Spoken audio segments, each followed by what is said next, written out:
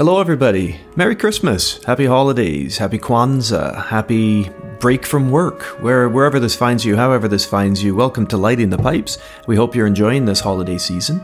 And today we've got a little holiday read. Well, we call it a holiday read, but I'm not quite so sure, Josh, how Christmassy it fits, really. It's about as Christmassy as Die Hard, let's just say that. Because both are set around Christmas time, and there is a Santa Claus featured in some capacity, so that's about it, really. And, well, there is a sense of goodwill, you know. Yes, there is a goodwill, for sure. There is goodwill. We're speaking of The Long Shadow by Celia Fremlin. This is a book that we added late to our reading list this year. I picked up a couple of copies of the new Faber publication, or republication, I should say. It's been made popular over here at Waterstones and other big book chains. And this Faber edition, it's kind of been pulped up with some vintage holiday decor, a bit of blood splatter on the front, but this sort of holiday cottage and white snowy scene with some pretty impressive quotes on the front to sell this. Ruth Rendell, Ian Rankin, even the Sunday Times have said good things about this text. So, Britain's Patricia Highsmith. And when I saw that, I thought, hey, you know what? I haven't read anything by Celia Fremlin. I'm pretty sure my counterpart in Canada hasn't either. So I picked up a couple of copies on a whim, sent it across in snail mail, and here we are talking about it as a surprise. Last book of 2023. It is. This will be, Yeah. Britain's Patricia Highsmith is one of the blurbs. Another blurb they have here, because it describes her as what was the term they gave her? The grandmother of psycho-domestic noir, Sunday Times. Well, I think in many ways, the book itself, I think, falls into that category and how it plays out and how it's written. I can see what they mean by that blurb after reading the book, of course. This particular edition, the Faber and Faber edition, does have a little bio on Celia Fremlin at the end. Not just your usual bio that they have, on the lip of the book, of the back cover, which there is, but there's also a little bit of an explanation about her career. And it kind of reminded me, because she's one of those, I guess, unsung feminine heroes of the mystery genre, in the same vein of like, who wrote Beast in View? Margaret Millar, that's right. Sometimes I felt reading this, we were kind of experiencing what the Agatha Christie side character's perspective was in some capacity on how they talk about their households and whatnot. But that said, really excited to get into this with you. I'm curious to hear what your thoughts are on this book, Scott, because I found it a very interesting read, to say the least. And we'll get into our actual thoughts on what we felt about the book and our little review, our pipes, as you will, once we go through the usual rigmarole of who the author was, and then I'm sure you've got a banging summary for us. So. Yeah, and we'll keep it short today. We know that the holidays are a time to be with family and friends, and while I'm sure your feet are up, everybody, and you're enjoying a cozy fireside drink, a warm cup of tea, or maybe a spiced mulled wine, this episode will not be the only priority you have. So we're not so foolish as to think that. So we'll keep it nice and sharp today. As Josh intimates, we'll have a little fast facts on the author, as we want to do. Then we'll transition into a summary that I've prepared before we talk about our pipes in full. So thanks very much for joining us. We hope you're having a happy time together with your friends and family. And thanks for making time for lighting the pipes during those celebrations. Yeah, so let's get straight to it, Josh. We do. Let's get straight to it. Yep. All right. Celia Fremlin, the author of our story today, The Long Shadow. Celia Fremlin was born to Hever Fremlin, a physician, and Margaret Adescott in Kingsbury, Middlesex, on the 20th of June, 1914. This was confirmed by her daughter Geraldine, despite Fremlin's own claims that she was born in County Kent, in the township of Ryarsh. Fremlin was known to embellish, so this confirmation from her daughter Geraldine is that Celia was born in Middlesex and spent her childhood in Herefordshire. She had an older brother, John Fremlin, who would later become a nuclear physicist. Interesting. Doesn't really tie thematically into our story, but I thought that was an interesting point. Yeah. Her education was at the University of Oxford, studying classics at Somerville College. This was natural course as she was writing and reading at a very early age, particularly plays. By age 13, she had her own poems published in the Chronicle of the Berkhamsted School for Girls. In 1930, she won the school's Lady Cooper Prize for Best Original Poem. The poem was titled When the World Has Grown Cold. Among other extracurricular accomplishments, she was voted in as president of the school's first literary and debating society. At Somerville College, where she studied the classics, she also worked as a charwoman of the school, providing her with a youthful experience of Britain's class system, something she would import to her novels. She also got herself involved with the Great Observation Project, an anthropological study that gave her a deep understanding of the masses and how they worked. Fremlin had a respect for the people and was also a patriot, doing her part on the home front as an air raid warden during the Second World War. During this time, she worked on a study, collaborated actually, regarding women workers on the home front in factories, particularly one devoted to building radar equipment during the war for the Blitz. You can see how that ties in. And in this era, in 1942, she married Elia Goller, of whom she had 3 children, including Geraldine. The couple moved into a house in Hampstead, and here she began writing her first fiction novel. Actually short stories at first. And she wrote these short stories to varied publications like Women's Own, the very famous Punch magazine, and London Mystery magazine. Her first novel was called Hours Before Dawn. It was about a nursing mother getting entangled in something seedy, inspired by her own experiences with her own child, being kept up at night. Something I'm sure that you relate with. It won the and it did win the prestigious Edgar Award in 1956 by the Mystery Novel Writers of America. And this was swiftly followed by Uncle Paul and 7 Lean Years. With her ability to blend thriller mechanics to domestic backdrops, Fremlin grew a reputation for domestic suspense. She created this unease of normally safe domestic environments. Her career was crippled in 1968 by the combined tragedies of their youngest daughter Sylvia's suicide at the age of 17, which was followed a month later with Ilia's own suicide. To detach herself from this horror, that's just something to think about. I mean, go back to to Joyce Carol Oates' background, right, and whatnot. Mm-hmm. It's interesting, how tragedy informs writing in such a capacity. It's just, but it's true. It's. I guess that's the art of it. I suppose. It is. So to detach herself from this horror, she took up a sojourn in Geneva, Switzerland, and began to write again. In 1969, she published Possession, mostly because it was half done before the tragedies of 1968, and this was followed by a series of short stories. Her next book wasn't published until 1972, and it was called Appointment with Yesterday, a story about a young woman who has changed her identity. Along with Hours Before Dawn, these were Fremlin's most popular works. The Long Shadow, our book in question, was published in 1974. She lived on in Hampstead, marrying again in 1985 to Leslie Minchin, and the two would collaborate often. Minchin died in 1999, and Fremlin's last work was published in 1994, called King of the World. She spent the last years of her life living and reconnecting with her daughter Geraldine. In the end, she outlived all her children and died in 2009. In addition to her social studies, she was a member of the Progressive League as well as Exit, a pro-euthanasia and assisted suicide committee. She, in fact, assisted in the deaths of 4 people and was brought to litigation with her colleagues for it in 1983. But the reason for the charges was due to Exit's pamphlet, A Guide to Self-Deliverance, which was not found unlawful, so it was thrown out of court. Given her own experiences with suicide, this is not surprising. Or is it? I mean, it's hard to say because she took part in it, into the self-deliverance, and as opposed to like being against it vehemently as you think she might be.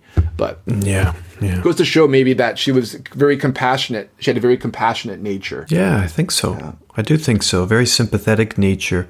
And having endured that grief and those tragedies, perhaps she was better positioned than many to understand mental health in a way, at least that for her, translated into how people who are struggling or feel like they want to end their own lives should be able to do so with dignity. You know, I don't know. It's like you say, it's a very, and still is a very topical, very powerful debate, and it's one that always is there.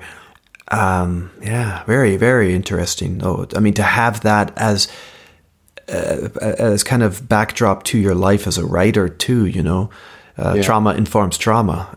It does. Yeah. And I think what's interesting too is that this definitely provides a perspective to a character that, not the suicide aspect, but just their compassion and her ability to look at people as they are, and as well as because we have her anthropological work, but we also have just how she puts those observations in her writing. It's very clear that she does. So when we meet a character much later in the novel, The Long Shadow, I completely understand how she looks at that character in sympathy as opposed to scorn, and in that sense. But we'll get into that once we get into the perpetrators, I'm sure. Yeah. Well, nice work, buddy. Why don't we transition then into a plot summary I've prepared, about 10 or 11 minutes long. If listeners are familiar with the story, The Long Shadow, by all means, you can meet us on the other end when we go into our pipes scoring, which is the centerpiece of our discussions. If not, however, or if you just like to sit back and get a reminder of the story, then here we go.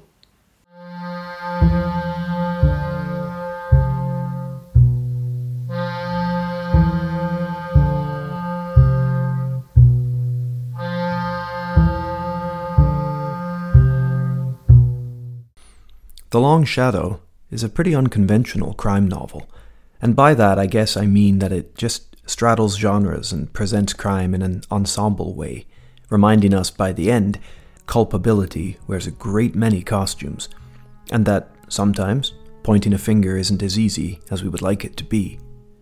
Even the crime itself, around which this narrative is spun, the death of classics professor Imogen Barnicott, is suspect in the story.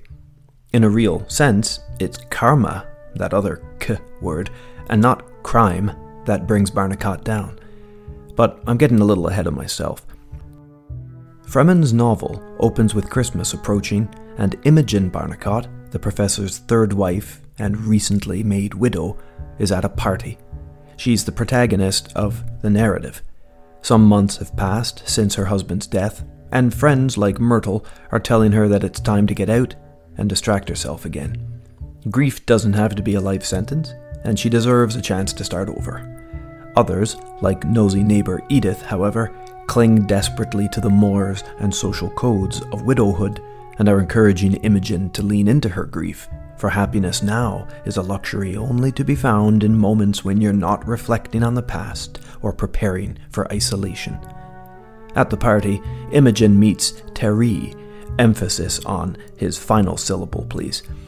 Part pedant, part prat, Terry fails to inspire Imogen, and she walks home knowing that dating just isn't for her. Watch this space. It's not the last that we'll see of this odd academic figure. The truth is, though, Imogen still has work to do on and within herself, and the questions surrounding Ivor's car accident haunt her. Why did he leave his hotel in the middle of the night? From or towards what was he rushing? Though she was never a proper suspect, a period of time immediately following news of Ivor's death is unavailable to Imogen. Spent in shock, these hours are referenced enough in the rising action of the novel, and by different people, to suggest that something may be afoot. But such references come in and out of the story like damp squibs of winter light. At this early point, following Edith's party, the supporting players descend upon the stage, and Imogen's life becomes a flurry of pseudo-welcome and very unwelcome domestic distractions. Each operating from their own entitled sense of what's right for Imogen, figures from her extended family appear for Christmas. First, there's Robin, her selfish stepson, early 30s, and with an eye on repurposing the home. Maybe he'll just move back for a while. Maybe he'll help his stepmom, Step for short, rent out rooms. Maybe he'll just clear out his dad's manuscripts. Next up is Dot, Robin's sister and Imogen's stepdaughter. Dot's in a marriage that's run its course of convenience. Things are dull, Herbert is a mess, and both of their kids are whiny and buffeted by gestures of overparenting. Until, of course, they're not parented at all. Watch this space number 2. Next up is Cynthia, the late professor's second wife, who sort of fits into the family puzzle here more like an awkward cousin and confidant than really a past lover. Last to arrive is an adjunct of Robin, a student named Piggy, who enters the fray because she's not heading home for the holidays. Well, that's the pretense under which she enters their house. Watch this space one final time. Imogen is unable to start the reconstructive what now work that she'd like to as family descends upon her. We capture most of her character in the first half of the book through glimpses of her responsibility and parenthetical voice. Snide, wry, and sharply insightful, Imogen understands that she isn't really at the center of her house guests' minds. They're all escaping their own tormented worlds, riding the vehicle of Ivor's death and family expectation to tick off their own life lists, whether they see it that way or not. Strange things soon start to happen in and around the Barnicott home. First, Timmy, Dot's boy, thinks that he's seen his grandfather, sitting in his study, dressed as Santa Claus, reading his big Greek book.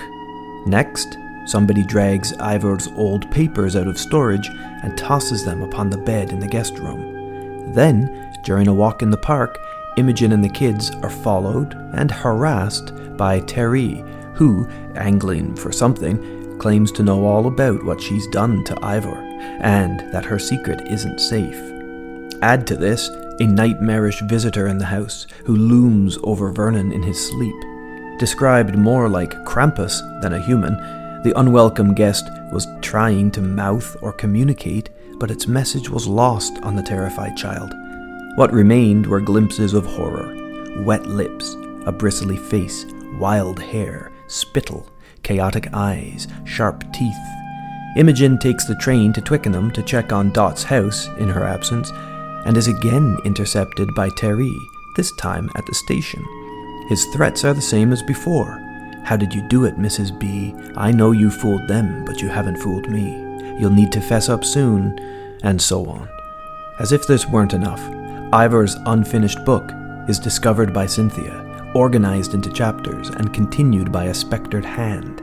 Some forgery has been committed, not to mention a break and enter. One that appeared eager to have her believe that Ivor was still alive, or one that was taking great pleasure in tormenting her household with that idea. Shortly following this, Imogen discovers a love-struck Piggy in the moonlight, reaching out desperately for Ivor among the shadows in his study. Seeing Piggy in suffering confirms that Ivor had been enjoying a fling with her, too. Not his first with a younger woman. Imogen recognizes this, as she herself was a younger woman. And she kind of sympathizes with Piggy's sadness. Piggy turns on Imogen, though, accusing her of killing Ivor, and her vitriol matches up in tone to the words of Terry, and at this point, the reader starts to wonder. To top it all off, the family's cat, Minos, disappears, sending Dot and the boys into a panic. It is this final event, coming so quickly on the back of Piggy's revelation, that catapults the story towards its climax.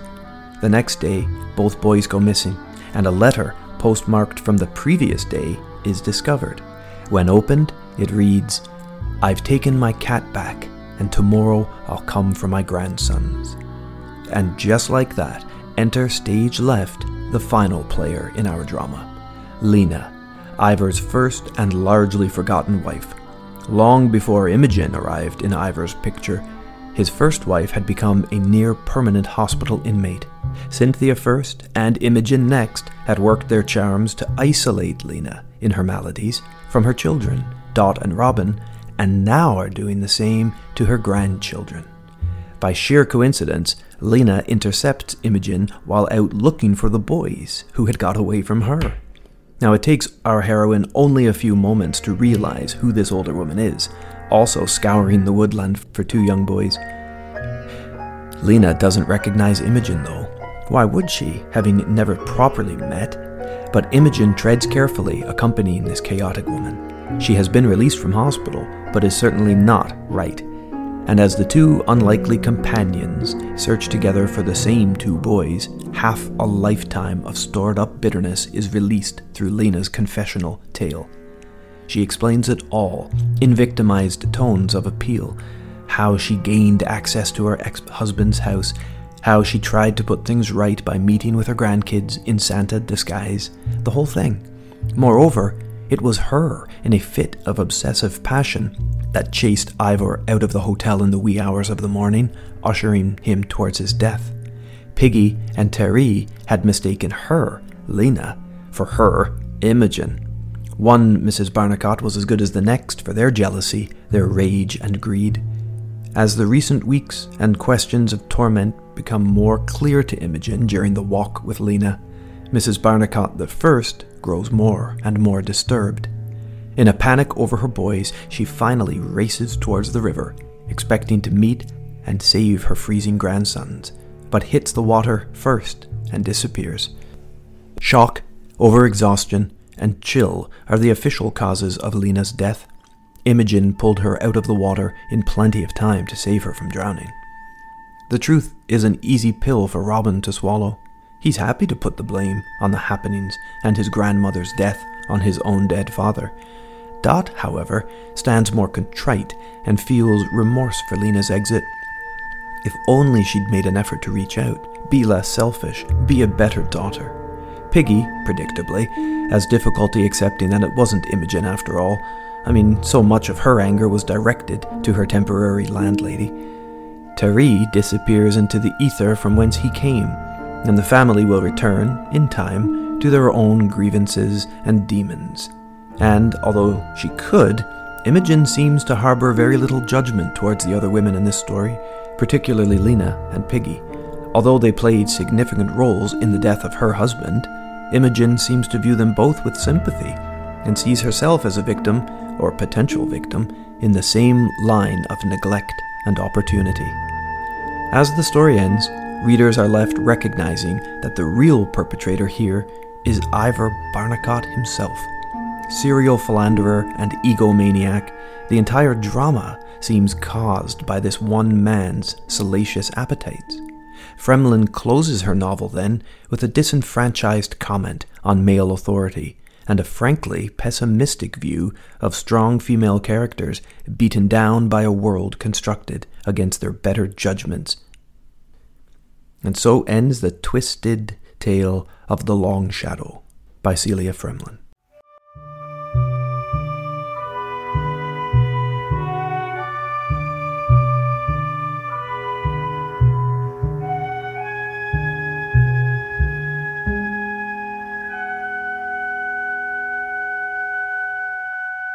Great summary as per usual, Scotus.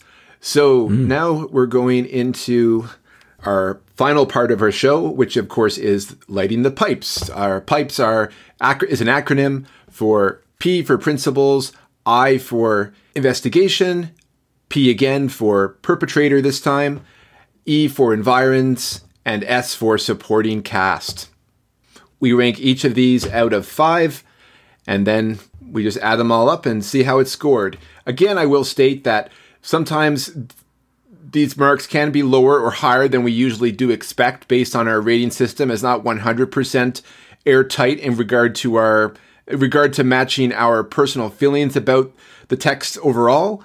Everyone likes a rating these days. Everyone wants their Yelp, So let's just say that this is the Yelp of mystery book reviews and go from there. Okay. Right, okay. I'm not so sure I meet you on the line there, but I hear what you're saying. All right, well, yeah, let's start with that. I need more coffee. Let's just say that. Right, let's start with our principal. Our principal in the story is Imogen Barnicott.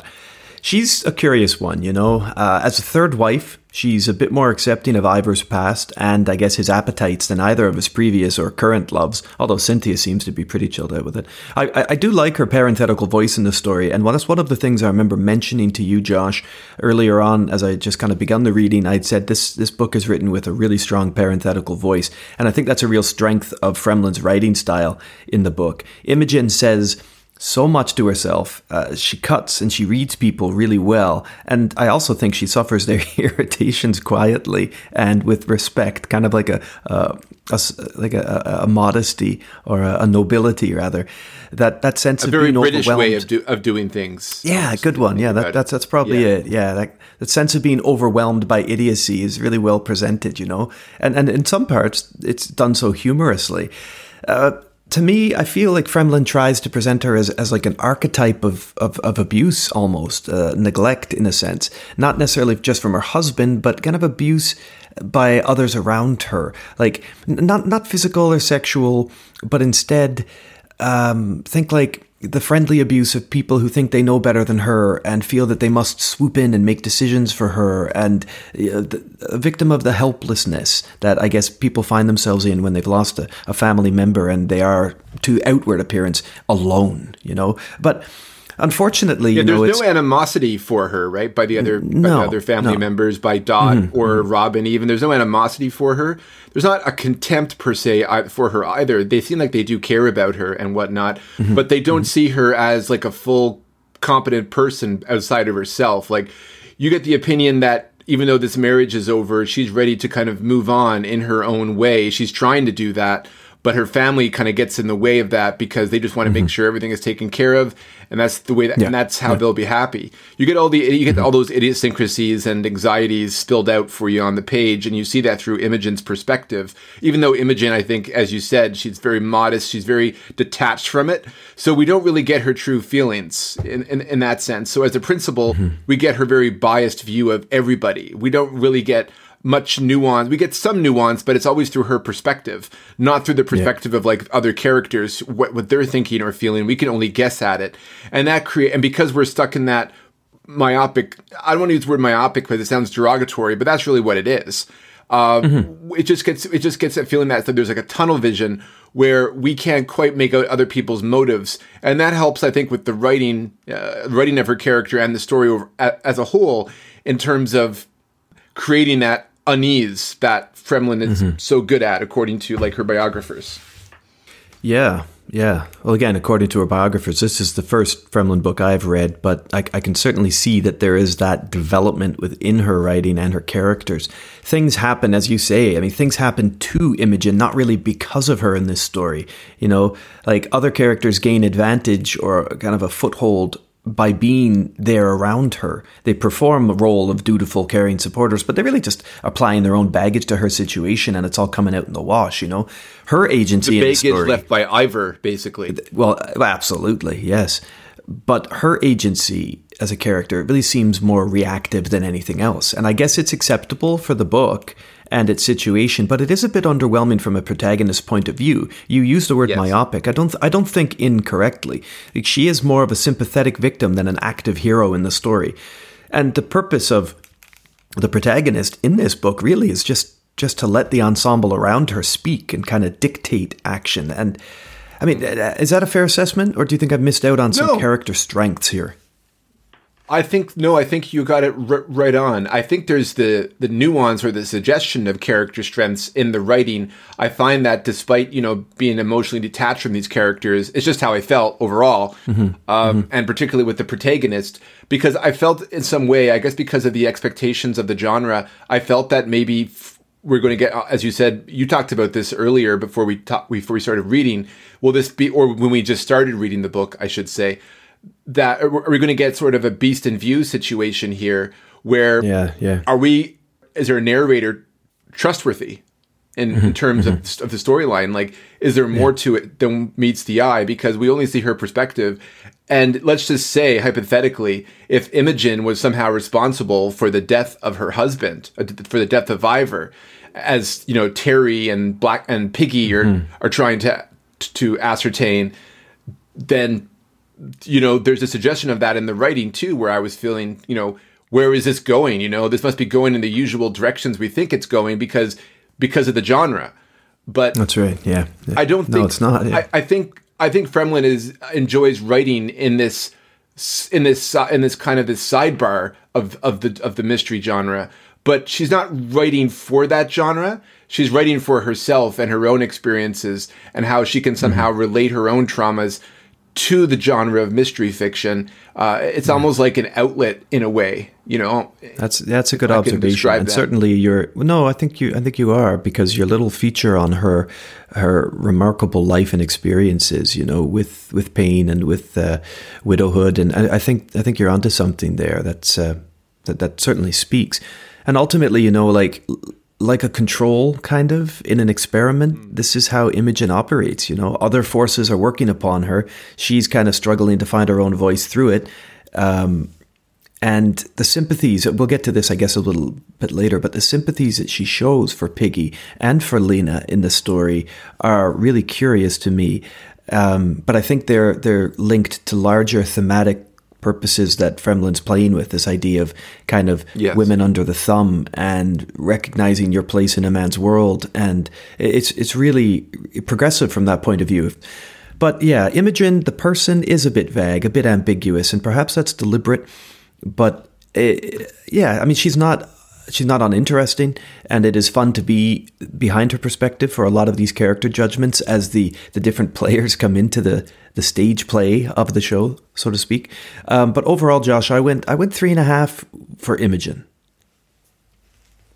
I was jumping between a 2.5 and a 3, to be honest. I was very emotionally attached from her character. Yeah. And as I mentioned, I wasn't quite sure where the story was going as I was reading it. I wasn't sure if this was going to be a farcical kind of mystery that, all these, you know, these thoughts that she's having and stuff is going to be overblown in some kind of comical way, because there was a comic attitude throughout the story. But I also felt there was something sinister going on as well. But really, it was just her reacting to various domestic situations that do occur, particularly with a man like Ivor and you know, his past histories. Yeah. So all that culminated by the end of the story, and it made sense to me. And you kind of see Imogen going through like this mind palace sort of thing where she's trying to put all the clues together as she's going along. But to me, she's only reacting to things. I never found her a proactive kind of character. So in the end, I liked what I saw of Imogen. I wanted to know more about her, but it wasn't enough for me to be emotionally invested. Mm-hmm. So okay, fair point. I'm more than a pass with her. I would say a 3 to a 3.5 is good regardless. But I'm going to stick with my 3 because she just didn't kind of tie me in. I just didn't get that sense of completeness with her character like you did. For sure, yeah. No, that's fine. I didn't either. I just think I was a bit more generous towards her because I see her as a figure in a bigger story, or that the author is trying to play with. But yeah, at the end of the day, we can only judge her by this. So maybe it's a season of giving for me, I guess is appropriate enough. It's all right. It's all right. Okay. Yeah. Well, as for the investigation, Josh, I enjoyed this book. I think that there is a lot to like here, particularly as I just picked it up on a whim. You have to like ensembles and guessing games, right? In order to like this story. If you're wanting a straight ahead procedural where you get really deep into the mind, the mythos, the background of the characters, this is not the one for you. But the plot is straightforward enough and the decorations are sparse. Sometimes, I felt like I was reading a game of Clue, with all these different characters and their problems and their interesting little idiosyncrasies and trying to kind of figure out how it all played. The story... A very abstract for me, Clue. Well, yes. The story for me, carefully woven. Revelations come at appropriate times, I think. There are nice descriptive passages in here too, especially in the first half of thoughts and feelings. And then later, it's a bit more action oriented. The plausible guilt is formed with Imogen's lost 2 days. I felt that maybe that was a little ham-fisted in there, like she cannot properly account for her actions following Ivor's death, which keeps us as a reader wondering about the Margaret Millar beast in view sort of thing, the unreliable narration and all of that. Of course, this turns out to be part of being in shock, but it works, doesn't it? It does work, even sloppily or obviously, to provide enough doubt throughout the text to keep us wondering if she had a role in his death and if the whole thing would end up like that. But, I mean, in terms of the real crimes of the book, of the investigation, Lena's breaking and entering, her theft and kidnapping, I mean, that's it. That's the crime of the book. There's been no murder. Terry's harassment and blackmail, but it never comes to anything. Yeah. There are a lot of assumed crimes in the book, like Imogen having traveled to the hotel to confront her husband or to murder him in the car or to throw him off the road or whatever was assumed of him. But the real crime here, as we've already, I think, intimated, it's Ivor's infidelities and that long legacy of destruction and appetite he's left in his wake. It led to the destruction of relationships, a whole lot of angry women, and he should be viewed as a perpetrator, I think, as it's his sick behaviors that are motivation for a lot of the story's unhappiness. And keeping that in mind, the blind spot of this narrative for me, and I'd be really curious to see what you think on this. The blind spot of the narrative for me is the relationship between Lena and her children, Dot and Robin, because to me, this is the underdeveloped and accounted for territory in the text. The lack of their place in the story as children, it really hurts her characterization because we don't know a lot about why or how they became what they are. Now, this might be necessary. I can hear the doubter saying this might be necessary for a blind spot so that Fremlin, can use Lena as the trump card surprise in her story later on, the surprise factor. Because if Dot and Robin were talking about their biological mother earlier in the text, maybe the surprise wouldn't have been there. But the reveal, would be less impactful. But I do feel like more development, a bit more presentation on Lena could have really enriched this story. It's a strange one for me because the thing that makes the story work, ultimately that surprise coming in at the end, is also the thing that distances the reader from knowing any of these characters terribly well. Do you know what I mean? Yeah, exactly. Because even though, they mentioned that he was married a couple of times, but we don't really get any notion of the mother of Robin and the mother of Robin and Dot, because it's just not planted. And that's what I think is missing here in the narrative, is that we don't have the seeds of Lena being planted. We do know that she was a teacher and Ivor was her student, and there was definitely a power dynamic switch from... Yes. Like, she was sort of like, I guess, the succubus that brought in brought in the virgin, so to speak. And then we have a complete reversal where Ivor gains control of that dynamic afterwards because of how much Lena loved him. Yeah. And maybe that could explain for how she didn't really care about her children very much, and they ended up the way that they did because she was too obsessed with she didn't want to have anything. She almost like distanced herself from her kids. And they of course responded to that distancing with the same response, right? Like, if you're not going to show love and affection to your children and just be obsessed with your husband, then the children are going to respond later in life, to that neglect, to that emotional neglect. And that kind of explains Dot and Robin as characters, if you ask me, and explains especially Dot and Herbert's marriage too. Well, that's a good point, but I'm not so sure how justified or how laid out that is in the text, that Lena was... she was sick and she was hospitalized a lot. No, I don't know how neglectful she was. That's what I'm trying to say here, is that I'm putting these things together myself based on what I know in psychology and my own inferences about the writing that I'm being prodded along with. And I found that I was missing that nuance, and I had to kind of put that together myself for me to make things connect. And that's what I think is kind of missing from the writing, is like, it's the characterization, it's too minimalist to be subtle. And there's nuances in there, but I feel like none of them offered me emotional investment into the story, because I was trying to figure out what was going on at the same time, and I wasn't sure if I could trust the narrator, because Fremlin obviously is playing in this genre. Like, you get the feeling that, that feeling of unease and tenseness throughout the story, partly because of Fremlin's writing and partly because of genre literacy and the expectations that comes from that. After the reveal, the Lena reveal, the nighttime scares from the wizard in the house, the Santa Claus, it all seems to be too convenient to tie up loose ends. And I find it's almost laughable in some sense. I don't know. Yeah. I just found I felt I was being tugged back and forth with this story. It's.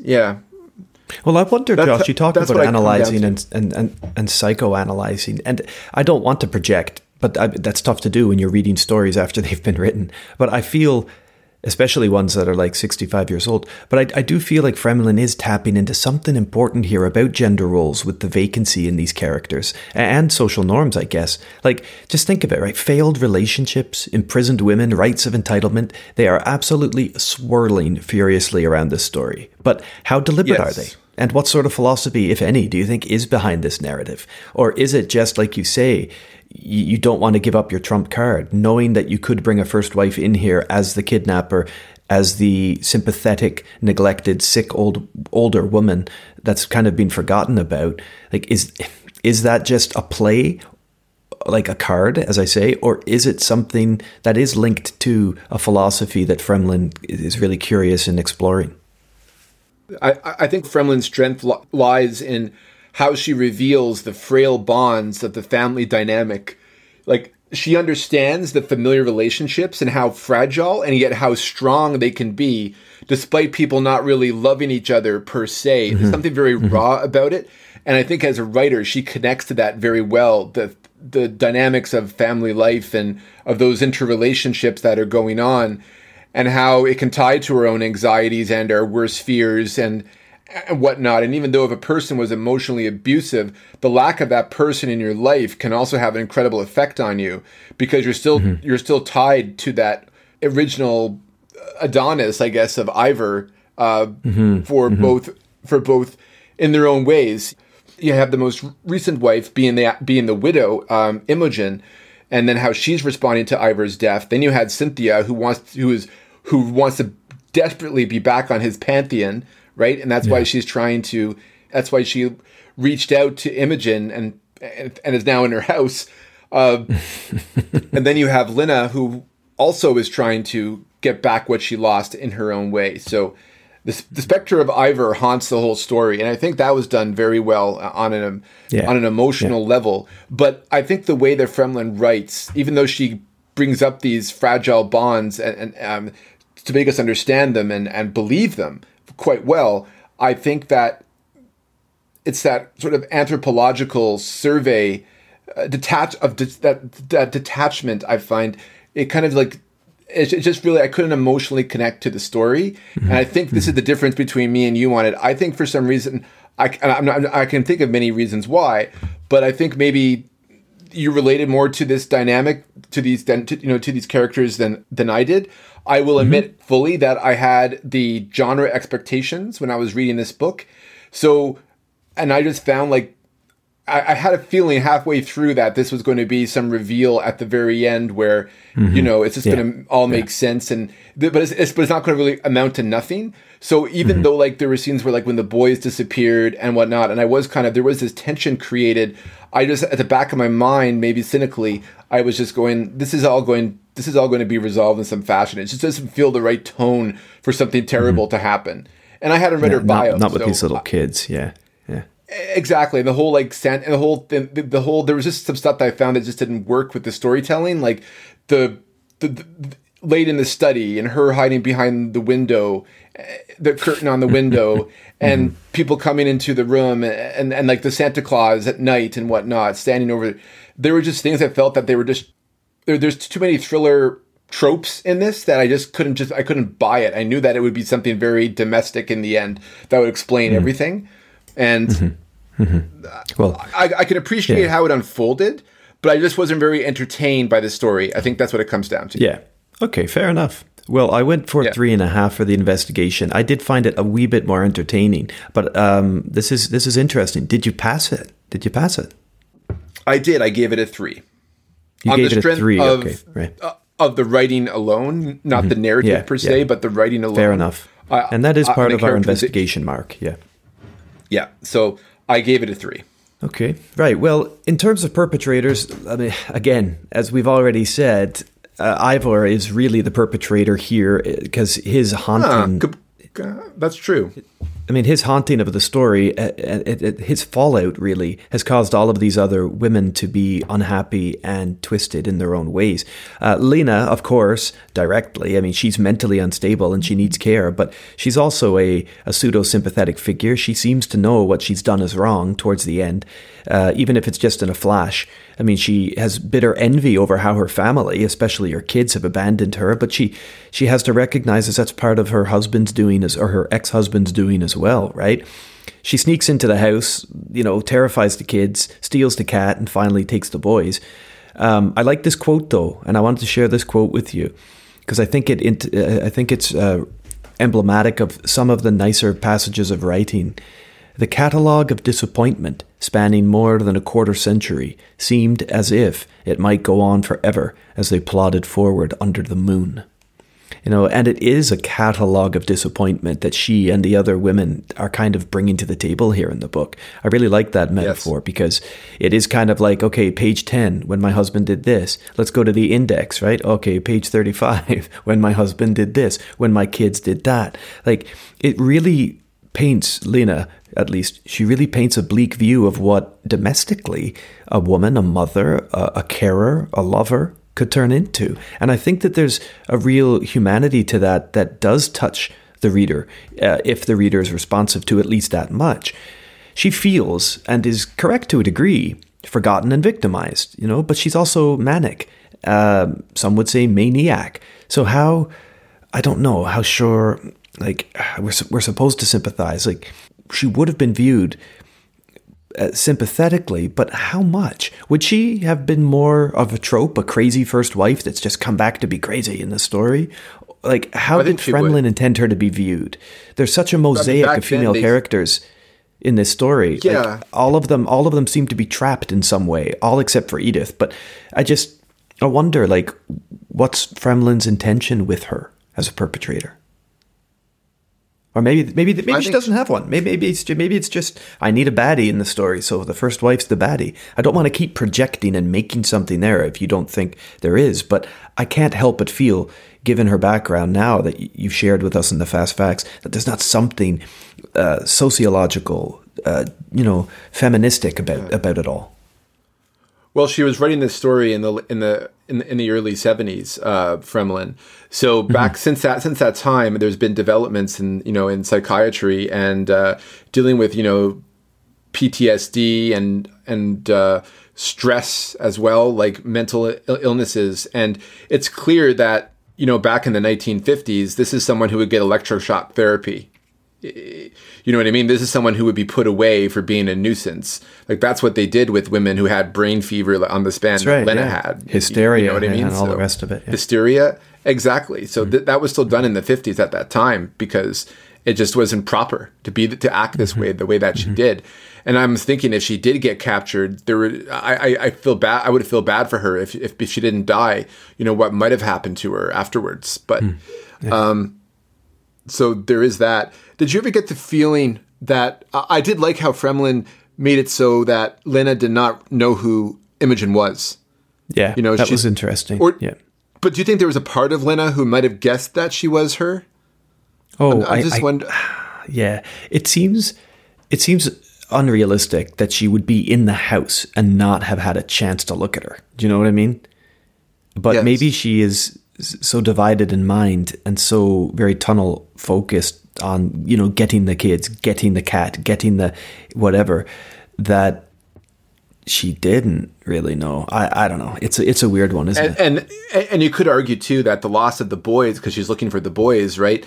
That could have detached her from the situation. Yeah, totally. In a sense where she sees this other woman come by and she needs help to get her through the next couple of steps. So therefore, when she sees Imogen, she automatically creates what she wants Imogen to be, just a stranger, a helpful stranger. And that's how she gets, and that's how she processes it, and and that makes her oblivious to what Imogen really is in this sense, which is her nemesis, because Fremlin obviously is creating that tension. Because, like, is Lena going to snap and kill or try to kill Imogen or something? Like, is there going to be some sort of like standoff between the two women at the lake on the ice or something? Is there going to be something something tropey in terms of the mystery genre, the thriller genre, that's going to play out here?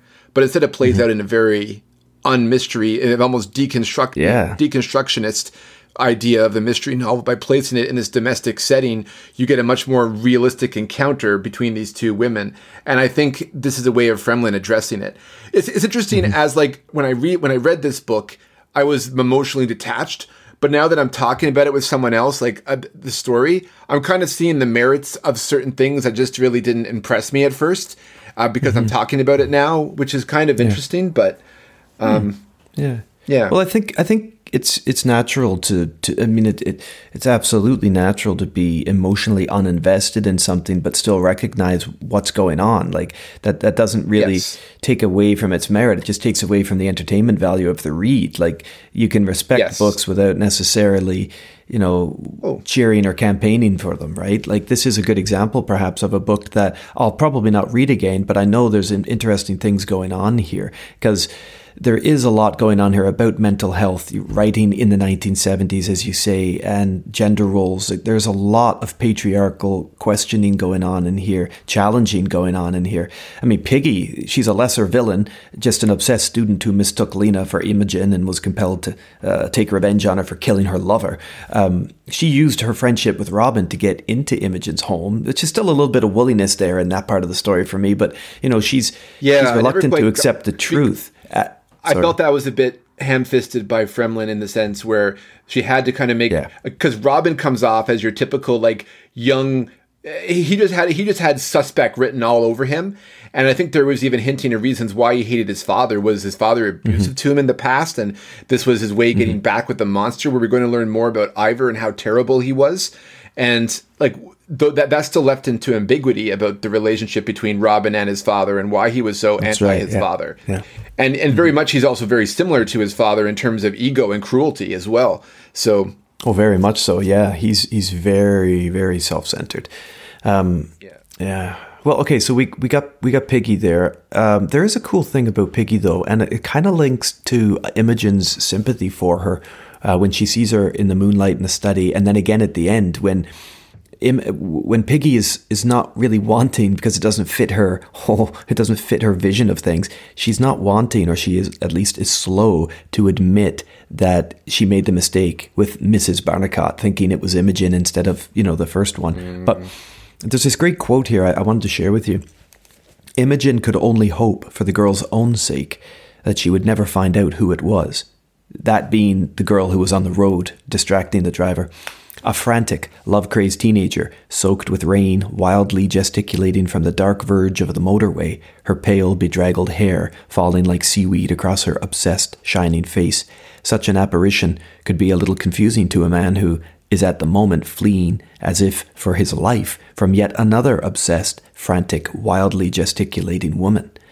And that quotation, I think, it really stood out to me because it hints at just how dependent women have become on love from men, attention from men. And I cannot, knowing the anthropological links, knowing the sociological push, I can't distance a quote like that from my belief that she has some impetus here to promote the female characters towards change, and at least the readers towards some sort of female change. Like, let's move away from this desperate clinging that we're coming out of conservative America, conservative Britain. Let's come out of this desperate clinging to a man and what a man can do for you, because look at all the women who are ruined by men in this story, I do find it odd that Imogen isn't more mad about Piggy. Obviously, she's mature and insightful enough to not get raging mad at her because she knows her husband was a creep and a philanderer, but she does understand better than the others that Piggy led him to his death, at least partly, I don't know. It's true. And then also, like, my final point on this, because I'm kind of going on about it, but isn't it interesting that only Terry, the male figure, is drawn as a total villain in this story? Like, there's not much roundness to him at all. He's just pure bad. He meets Imogen. He sees the opportunity through the conversation at a party, and knowing from the media that she suffered this period of lost time, he decides to just prey on that, using Piggy to benefit himself through blackmail. And he's the only character in this story who I would describe as, except for the boys, but they're not really characters, as just totally flat. Like, there's no dimension to him. He's just bad. And he disappears into the ether. Herbert's? Herbert's, I don't know. He's bad, is he? He's just a bit of a goof, a bit of a lazy goof. Yeah, pushover. Yeah, he's a bit of a pushover, I suppose. But it was kind of suggestive that he might have been having an affair, but I don't know if that was confirmed or not. I don't know. But anyway, that's certainly what Dot was worrying about in her own psychology. But it's interesting though, because with the whole Piggy reveal, that's when I was sort of emotionally connected to Imogen the most. That's when I was connected to Imogen the most in an emotional sense, because the reveal, I felt sympathy. I shared the sympathy with Imogen when we have the reveal of Piggy in the study, when she's watching from behind the curtain, right? And she's watching by the window from behind the curtain at Piggy come in the room, because it's almost like there's a sense of, oh, it's just Piggy. And then you're like, it snaps together. And that makes total sense how Piggy appears and how Piggy fits into the story. And it also, in a way, I'm thinking about it now, Robin could have very well knew who Piggy was. And that she was... she was his father's student. He was aware of what's going on, and maybe out of sympathy, he wanted to bring her into the fold because he felt she deserved to be brought into the fold with her mother and his, with his stepmother and with with Ivor's other women, the other women in Ivor's life. And so maybe this actually makes Robin more sympathetic than he lets on, and he just puts on a facade, perhaps. Interesting, and that connects well with his anger towards his father too. It does, it does. He wants to bring he wants to bring everything to light in his own way. He's sort of like an outside arbiter, in how to bring everything to light. Well, Josh, the picture of the crime and the criminals in the story, I think, is textured enough and curious enough, even though the crimes themselves are a little lame, and I think it's interesting enough. I went for a 4 overall. What did you do? Oh, man, we're not on the same wavelength at all with this book. That's okay, though. That's cool. I don't mind that. I enjoy listening to your perspective. Yeah, I gave it a 3. All right, cool. More and more, as you can see on my mark reveals, it's like Josh didn't get the mystery story he wanted from this. I was just looking at the cover, a nightmare Christmas holiday, and then it isn't that. Maybe I was experiencing something. Maybe I was expecting like a murder mystery in a household, kind of like. Yeah, me too. So was I. Kind of like Rian Johnson's movie, Knives Out, right? I was kind of expecting that kind of dynamic. In a way, like there was a locked room, old mystery feel to it, with a modern sense to it, with maybe a feminist angle. Like that's kind of what I was expecting from the story, and I got something completely different. And you told me, as soon as you read the story, put down your thoughts, and I did. But then, after some time, and after I did my scoring, after a while, things start to seep in, where there's different triggers that occur afterwards in your regular life that make you think about stuff that you read previously, such as this book, right? Yeah. That you think about them in a different way. And it makes a bit more sense. And, where you were searching for nuance, but it was there all along. Or you were searching for emotional investment, but it was there for you. You just didn't take it. This is what's so remarkable and so very, very exciting, I find, about the work that we do on the show, the reading that we do. You bring where you are, you bring your context to a read, you bring what you expect to a read. I think that the marketing for this book, the new Faber marketing at least, is really misplaced, because I don't think of this. I mean, I do see it as psycho-domestic noir. I do get that, but I did also buy this. I especially reading about it, like you get a call about your husband and you're blamed for killing your husband. Well, that never comes back into the story after the beginning. So that all kind of sets you up to think you're going to deal with a murder mystery, but you're not dealing with a murder mystery. The guy was in a car accident, and it's pretty clear that the only mystery we need to solve isn't who did it, but instead who's doing the little things around the house. That's the mystery we're left with. So I think it is underwhelming from a marketing point of view. I think there's a bit of a bait and switch going on here from the guys and the girls at Faber. I think they're trying to get us to pick up the book, buy the book, which I did, and then talk about it, but we get something a little bit different than what we think. I guess this conversation today is just, it's just going on to say that I enjoyed a little more what Fremlin was trying to do with it than you. But let's not call it anything else. You can't make a book that you didn't enjoy enjoyable. You can't. You can appreciate it, but you can't go back and say, oh yeah, I was really captivated by this.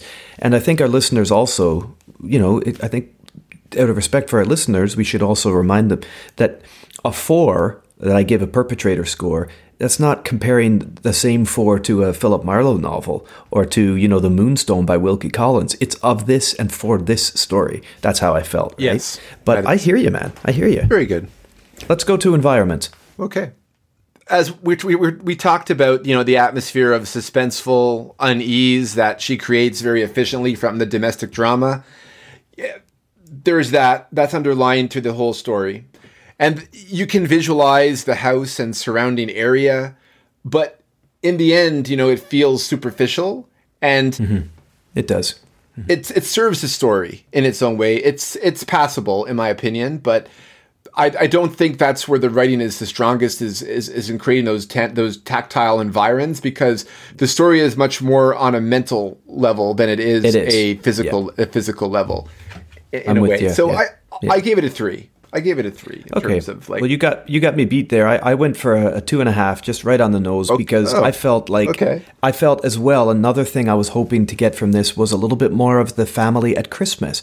I mean, there's no mention of the holiday season here at all. Really, it's bypassed through little things. Christmas is not a factor in the story, and thematically, there's so much you can do with what's expected and overdone and cliched with Christmas. You can drag it in. You can do interesting things with Christmas texts, with Christmas feels, vibes, but there's just nothing in here Christmas-wise. So I was disappointed that, there wasn't a little bit more of the seasons brought into here, either through pathetic fallacy or anything. It's just not really there. We do get snow and cold weather, but they're only present as secondary features. I didn't find anything praiseworthy of the settings here in the story. A couple of interior, I guess the scene of the roads and the hallways, the corridors in the hotel, and again, Ivor's study. These things are kind of bright sparks that kind of flash occasionally in the story. Yeah. External spaces like the park, that's okay, and the walk, but there's nothing really that stands out here.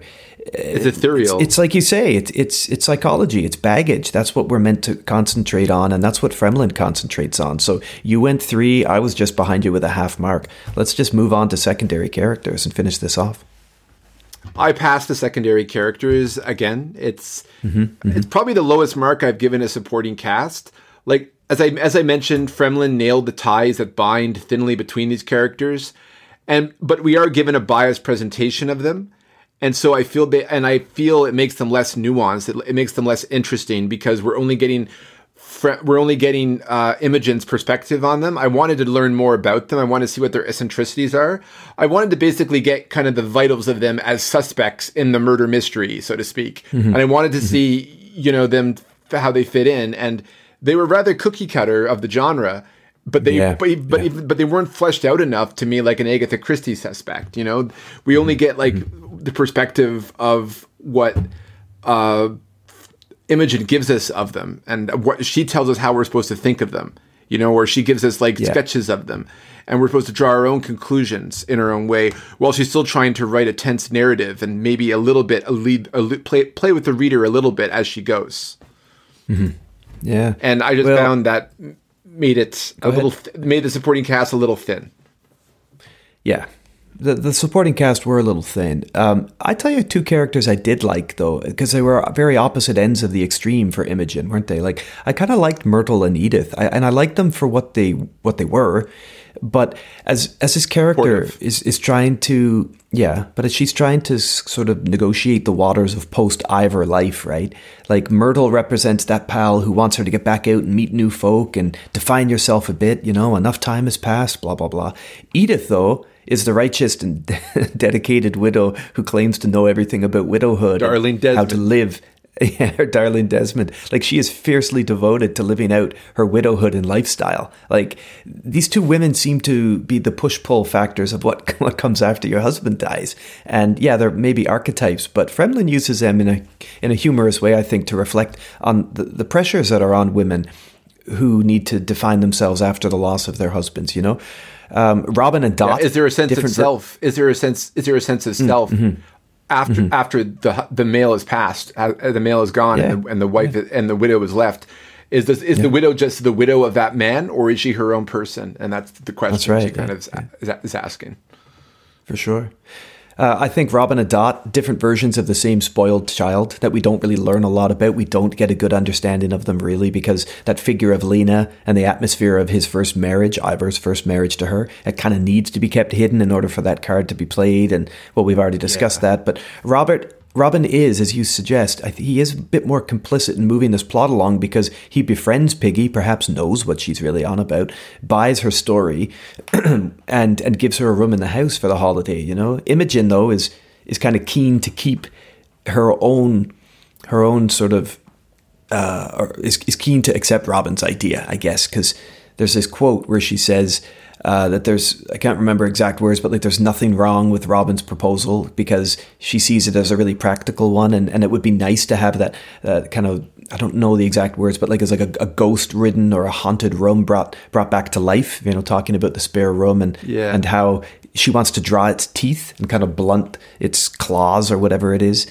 And because she feels like the room, that study, the bedroom or the secondary rooms were all, you know, there's too much of Ivor hanging around the house, and she thinks maybe Robin's onto something.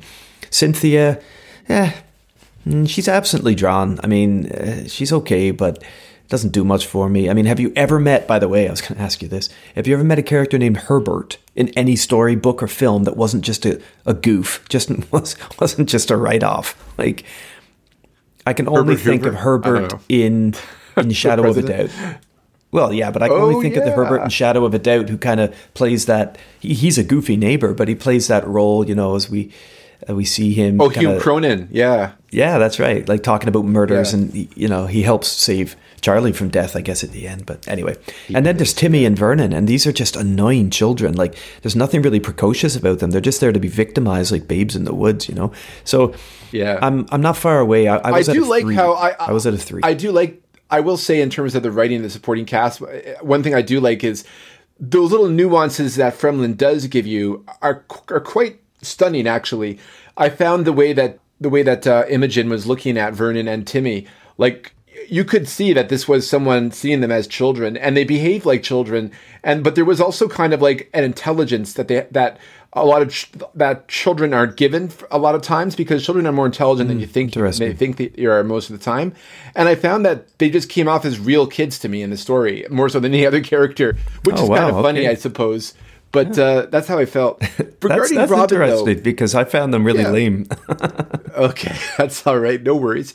Talk about going back to perpetrators a bit. Talk about Terry the blackmailer. Interesting that his name is Terry, but it's a feminized Terry. Hey, like it's that's right. Yeah, Terry. Yeah, Terry. Which makes you think she's going to go in for sort of like maybe a fey disposition to someone like him as the blackmailer. You know, which is usually the case in these novels, right? Then we have Robin, for example. I did like the relationship between Robin and Imogen. I felt that Robin he is fond of Imogen in his own way. Because she was sort of like... He can't see past his own nose enough to care for her, really. Exactly. But he is friendly with her, and I think in many ways he's civil with her. He's not like... And Dot is civil with Imogen as well, but she's also very condescending to her at the same time. So... These dynamics are present, and they're shown, like you get glimpses, absolutely. But I just wanted to be a little more meaty in terms of the characters, as much as, and that's when I'm going back to, you know, this expectation of what this story would be about. Like when I was just first couple of chapters, I thought this would end with with another Christmas or New Year's party at the house, and then someone would find Terry with an axe in his back in one of the rooms, and then she would get blamed for it, and then you connect that back to Ivor, and then there would be sort of a whodunit, like who killed Terry the blackmailer, right? But I don't know. You have to keep your expectations at bay sometimes, because they can really affect how you absorb a story. They certainly can. And I think there's a lesson in that for all of us as we move into the new year. I think that's a good one to end on. Josh, you liked this story 14.5 out of a possible 25, and I was 2 points ahead of you at a 16.5. So this has been a welcome, rare sort of discussion, because we did see this a little bit differently.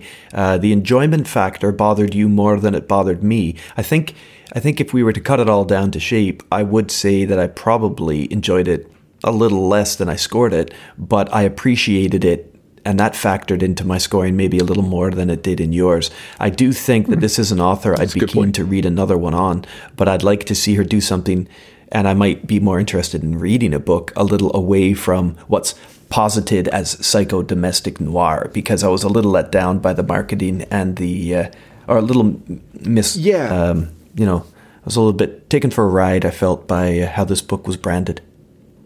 Agreed. I would be interested in reading another one of her stories, just on the strength of her writing alone, outside of the narrative.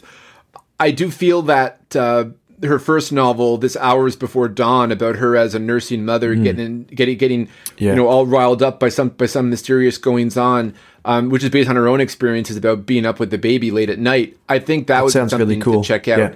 It won an Edgar, so I mean, it's worth checking out in the future and giving Fremlin another go. Instead of like a kind of a mid-career kind of story. Yeah. Well, this was truly a pickup at the bookstore. I got sucked into the cover and the blurb, and I went for it. I didn't do any pre-reading, any research on it. I just thought this will be a quick read for us to add to our late season schedule, and I am glad we did. Yeah. Oh, 100%. Having expectations and going into something is good, but sometimes it can affect how you absorb it, as I was saying in regard to this book. And it's very important to, like, we measure our expectations, but we also should accept that surprise and change will come. And, you might enjoy it more so if you're a bit more open to that, instead of being stuck on a kind of a narrow path, as I guess is what I'm trying to say. So there we go. Nice work. I couldn't have wrapped it up better myself. It's nothing left for us to do then, buddy, but say happy holidays to everybody. Yes. I think when we come back in 2024, we've got a really exciting list of books that we're going to be heading through. It's still growing because we're not going to take a break for a few months yet. We'll probably take a break in the springtime. Yes. Well, before we ring in the new year, can you tell me of the books we read this year so far, and I'll just remind you of them. We did a lot of LTP noir things, but at least for the show, and we did take the first 3 months off from the year, so we've just been reading and recording since April this year at least. We did Triumph of the Spider Monkey, we did The Postman Always Rings Twice, we did The Riddle of the Sands, we did Beast in View, we read Vertigo, we read 5 Decembers, Batman Year One, Call for the Dead, and now this, The Long Shadow. Of those texts, do you have a favorite? Oh, absolutely. It's 5 Decembers. That was a great book, wasn't it? It was a really interesting read and a lot of fun talking about that one, yeah. Yeah. No, I really enjoyed that book. If I were to give a runner-up in terms of the writing, I would say Beast in View, would be my second favorite of those. Yeah, I might twist that around a bit, though. I might go for Riddle of the Sands as my number one, because I felt like it was an investment in language. Yes. It was an investment, but I did love 5 Decembers as well. Great stories. All of these are interesting in their own way, and we had fun with them. But next year, 2024, should be a great year in reading. Here's to more great adventures lighting the pipes in the future. Yeah, absolutely. Here's to 2024. May it be a prosperous and fortuitous year. You can catch us on the socials at lightingpipes@gmail.com or pipes_pod on Instagram. You can follow us there. Get in touch. Let us know what you're reading. Let us know how you feel about this book. If you have read The Long Shadow or any of the other texts that we've gone through, then by all means, let us know your thoughts. We'd love to engage with you. Thank you for those of you who are engaging and leaving us reviews. We really appreciate that. If you like what Josh and I do here on the show, by all means, and please, we encourage you to share the show with others and leave a review for us on either Apple Podcasts or wherever you download your podcast. It'd be really, really appreciated so others like yourself can find us. And of course, we're recording this just a couple days before Christmas. We'll see what Santa brings you in terms of reading pleasure. Indeed. Merry Christmas, everyone.